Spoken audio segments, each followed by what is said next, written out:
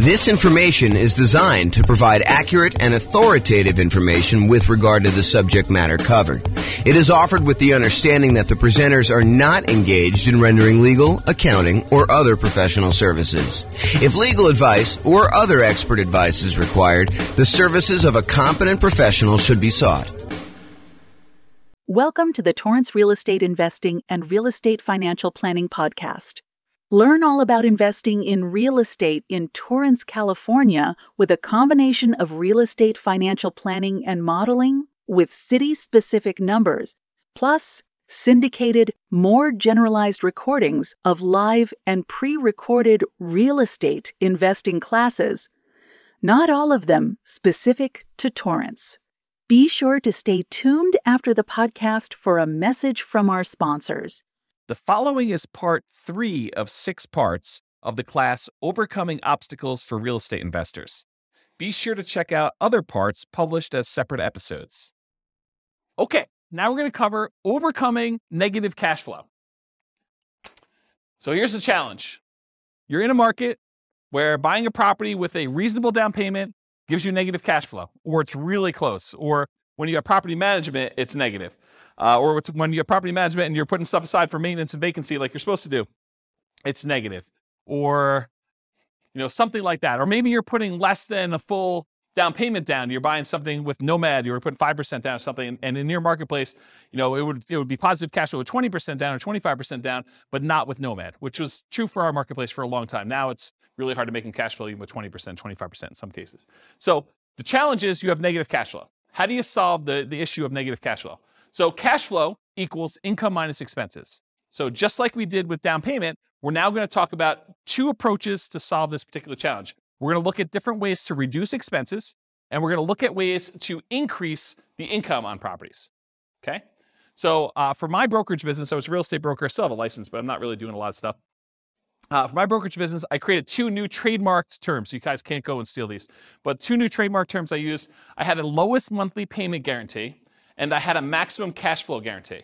And so these were 2 strategies I used when I was going and talking to clients. I would have this massive list, which you'll see here in a second, on how to make sure that they had the absolute lowest monthly payment when they bought a house. And then we'd have a separate checklist for how to make sure they had the maximum cash flow on a property when they did that. And I would offer them a guarantee on it. So there's some type of guarantee. I'm not going to talk about the details because I don't have time. But those are the 2 things I did. So what I'm going to cover tonight is based on those 2 ideas. Now, super important note. Not all of these can be used. And in fact, some directly contradict each other. So one might say you're going to, charge yearly for a rent, or you're going to charge monthly for rent, or you're going to do something else. So they're like opposite ends of the spectrum or something. Some are extremely rare and uncommon. I'm just sort of including it to be comprehensive. And you can use what you can to optimize for your unique situation. So pick and choose what works for you, ignore the rest. This is sort of a checklist for you to go down and do it. In fact, I have a checklist. I think it's called something. How to improve your cash flow checklist or something like that. I don't know. Someone will remember it. I'll put the links to downloads in the show notes for people. Okay, so let's talk about reducing expenses.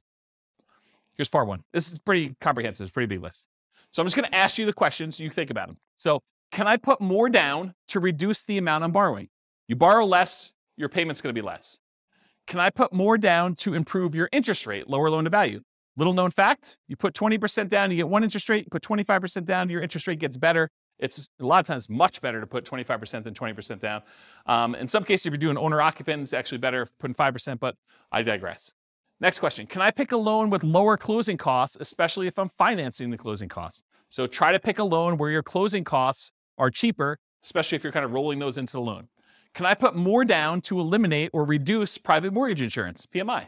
Your private mortgage insurance is insurance that you pay so that should you have a foreclosure, should the property go back to the bank, it protects the lender from the losses they may have. So you're paying an insurance policy to protect the lender for them agreeing to loan you more money to buy a property where you're putting less than 20% down. Can I pay for private mortgage insurance in one upfront lump sum payment instead of monthly? That'll save on your monthly costs, improve your cash flow. Has my equity increased enough to request the removal of private mortgage insurance? So if your property value has gone up, you paid down the loan enough where you're now below 80% loan to value, and your lender will remove PMI for you if you make a request. Can I change the loan term? Oh, I missed one. Can I get seller concessions from the seller to buy down interest rate and or cover closing costs? That's another way. Can I change the loan term to reduce my payments? I heard at one point recently that they might be bringing back 40-year loans. Yep, so 40-year loans. So someone says that they're here now. So if you do that, you increase your loan term, you might actually have a lower monthly payment doing that. If you were considering doing a 15-year loan, you could do a 30-year loan, which is much more common. Can I get an interest-only loan where you're not paying any principal each month? That'll lower your payment pretty considerably. Can I get a negative amortizing loan? Not that I would recommend this, but you can get loans where you're not even covering the amount of interest that is accruing on the loan and that your mortgage balance is actually going up each month. So it's negative amortizing. The mortgage balance is going up instead of the mortgage balance going down, which is a regular amortizing loan. Can I change the loan term to reduce my interest rate? Sometimes if you go to a 15-year loan, the interest rate's better. Can I get an adjustable rate mortgage to lower my interest rate? And actually, Austin was going to remind me, I think this is probably the appropriate time to say it, but a lot of mortgage companies, mortgage brokers now are recommending, just because of the nature of our market, some of these like a 1 year at one interest rate, the second year at a different interest rate, and then by the third year, your interest rate is the normal one for the rest of the 28-year for a 30-year loan. And so this is a way to kind of improve your interest rate. But the question I had on here is, can I get an adjustable rate mortgage to lower my interest rate? And I sort of think that's somewhere between buying down the rate and doing a lower one. I should probably put that on there, its own separate one. Hopefully I'll remember to do that myself too. Maybe someone wants to email me if they don't see it on here. Can I get the seller to carry back some owner financing to lower my loan to value with the primary lender and reduce my interest rate? So maybe you can get the seller to carry back in second position where the lender's still willing to do the loan, and that could get you an overall lower monthly payment. Can I improve my credit score to get a better interest rate? Can I set up automatic payments to get a better interest rate? I've heard some lenders will like to reward you by setting up automatic payments, especially if it's from their bank, and they might give you an 1/8 of a point benefit to your interest rate if you do something like that. Can I get a better interest rate if I have additional accounts, more money deposited with the lender? Some lenders may do that. Can I lock or float down my interest rate? We talked about this. We talked about the shocks and, my client going under contract before interest rates went way up. Well, if they had locked their interest rate, that would have actually improved their thing. Or float down the interest rate is where interest rates are headed down and you are able to get it lower if the interest rates drop by a certain amount between when you initially locked your rate and when you close. Can I add a family member or a friend to the loan to get a better interest rate? Maybe your credit score is such that if you had someone else as a co-signer, it would actually improve your interest rate. And then on the counter side of that, can I remove a weak borrower to get an interest rate? So you and your new spouse are in love and they do not have a really good credit score, but you are committed to buying a house together. Well, it might be better for you to buy the house yourself and then add them to title. Go talk to an attorney and add them as an owner to the property, but they're not on the loan because it would actually hurt your interest rate to do so. Where was I here? Can I partner with someone to get better loan terms? So partner with a better qualified person. Can I find another lender with better rates or fees? Have rates dropped enough for me to refinance and get a better rate? Is my loan old enough where I would be willing to refinance to extend the term of the loan? So maybe you got 20 years left on it. Maybe you refinance it. Now you go back to a 30-year term and maybe also get a better interest rate to lower your monthly payment. So those are the strategies with your lender. Strategies if you own another property. Can I do a cash out refinance on another property to then buy or refi this property? So you got a lot of equity somewhere else. You pull money out of that one. You use it to put 25% down and maybe instead of 20% down to get a better interest rate on the one you're buying. Does it make sense to cash out refi another property to put a larger amount down on this property? I think that's what I just said. Should I do a rate and term refinance in order to get an overall better monthly payment before financing this property? So maybe you're going to go over the 10 loan limit, or maybe you're going to go over some other limit that the lender has where you go into a different pricing tier and you want to go and refinance another property to improve cash flow on that before you go buy this one and kind of lock yourself in where you can't quite do it as easily after that. Any questions on this so far? Searching for homes, can I search for properties where the seller is willing to include seller concessions? Seller concessions is money that the seller is willing to provide to you when you go buy a property that you can use for closing costs, including buying down the interest rate in your loan to make it a better interest rate. Can I search for less expensive homes, as another example? Making offers. Can I offer less to reduce my purchase price? If you offer less and you're able to buy the property for less, you end up borrowing less, you end up paying less in monthly payment. Can I ask for seller concessions to buy down my interest rate? In some cases, it may be better for you to take the money and ask for seller concessions instead of a discount, because the amount you would save monthly payment-wise is better for you to have used that money to buy down your interest rate than to get a discount. Is the seller's loan assumable and has a better interest rate than I can get now? This is going to be true for a little while. We've got a whole bunch of really good low interest rate loans out there. This could be a strategy you might want to employ. Would the seller consider wrap financing, and would that be better terms than I can get now? So offer to do some creative financing with the seller, see if they're willing to do that. Can I buy the property subject to the existing financing, more appropriate wrap financing, where you're able to do that? Can I buy the home on installment land contract, get better terms? Can I get private financing with better terms from family or friends? Maybe grandma wants to loan you money for 30 years at 3, 4, 5% because she's got it in a CD. Can I pay cash for closing costs to keep my monthly payment lower than if I finance them? And finally, on the making offers point, can I buy properties that do not require rent-ready or fix-up costs and use that money as down payment, or to buy down interest rates instead? Any questions on this list? Is this helpful? Seeing all these? So instead of buying a property that needs paint and carpet and all that other stuff, and you're going to need $10,000 after you close, use the $10,000 to go buy a property that doesn't need that work and buy down your rate instead. Owning and managing property, can I correct incorrect information with the county assessor about the condition or the characteristics of my property to lower my property taxes? Can I contest property taxes when appropriate to keep my property taxes minimized? Can I vote appropriately for changes in taxes that affect property taxes? Can I manage the property myself and still keep up with the latest laws, best practices, and compliance issues? Save on property management fees. Can I shop around to get high-quality property manager with reasonable fees? Can I maintain my property to minimize time between tenants? Can I insist my property manager utilize best practices, marketing early, raising rents with each lease renewal, etc.?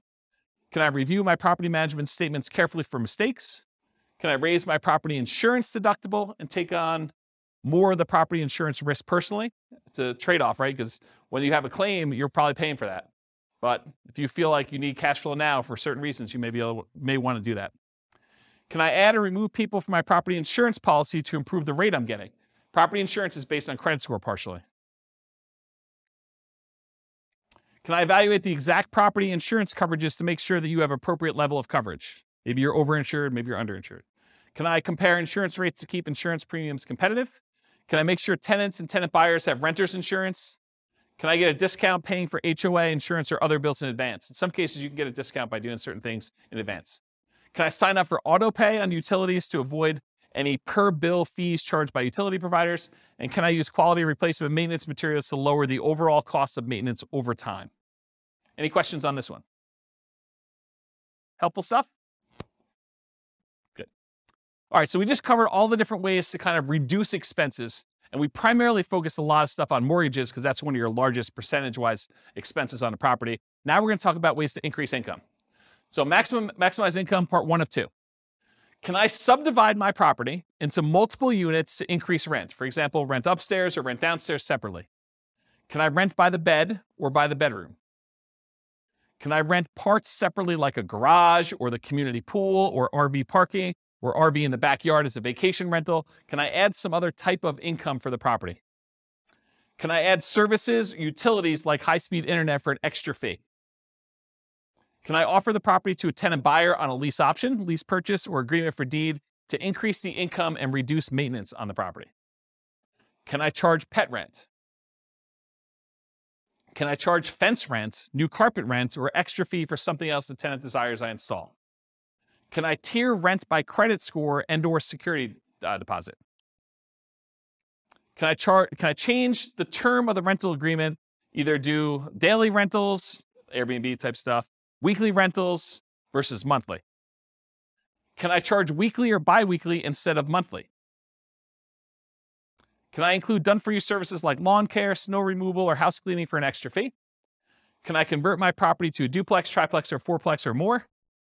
Can I get the property furnished to get more rent? Can I start marketing earlier and start at a higher, more aggressive rent to test market prices? You start 90 days in advance, you have plenty of time to test before the property is vacant. Can I charge a fee for auto pay, or can I charge a fee for not being on auto pay? That's an example of two conflicting, contrary ideas that you can either do one or the other. Can't do both. Or maybe you can. Charge for either way. Whatever you want to do, there's a fee. I'm joking. Okay. Can I schedule my leases to end during peak rental seasons? That's kind of important, actually. Can I target more profitable rental niches like corporate rentals? Can I offer a discount for on-time or early rent instead of a late payment? Can I add solar panels and include electric and base rent? Can I bill back for HOA services and utilities like non-potable water? Can I get paying roommates for nomad properties that you're living in? Can I require 60 to 90 days notice for outgoing tenants to not renew? So make sure you find out way early. Gives you time to market the property, get everything done you need to do. Can I improve landscaping and curb appeal to get higher rent, paint, add improved shutters, lawn care, mailbox, property address numbers, lighting, things like that in order to make sure that you're getting maximum rent? Can I make sure the property is appropriately prepared for showings, well lit, smells good, repairs done, clean, neat? Am I maximizing exposure when marketing for tenants? Do I have professional grade photos, 3D tour and video and marketing properties? And have I mastered the sales skills required for phone selling my property to tenants, tenant buyers, and in-person salesmanship to maximize what I can get for rentals and minimize vacancy? Did I miss any? Good list? This concludes part 3 of 6 of Overcoming Obstacles for Real Estate Investors. Listen to the next episode, part 4 of 6, on qualifying for loans. With home prices up, mortgage interest rates up, and rents up, but not quite enough to counteract the higher prices and interest rates, cash flow on rental properties in Torrance is harder than ever. Book a call with the Real Estate Financial Planner to apply our proprietary 88 strategies to improve cash flow on your rentals. See the show notes for a link to schedule your call and improve your cash flow today. If you're a real estate agent, lender, or professional in Torrance that wants to help our real estate investor listeners, consider reaching out to learn about collaboration opportunities with this podcast. We'd love to add more value to our listeners by having you assist our investors buy, sell, and finance their real estate investments. See the show notes to schedule a call to discuss collaboration opportunities.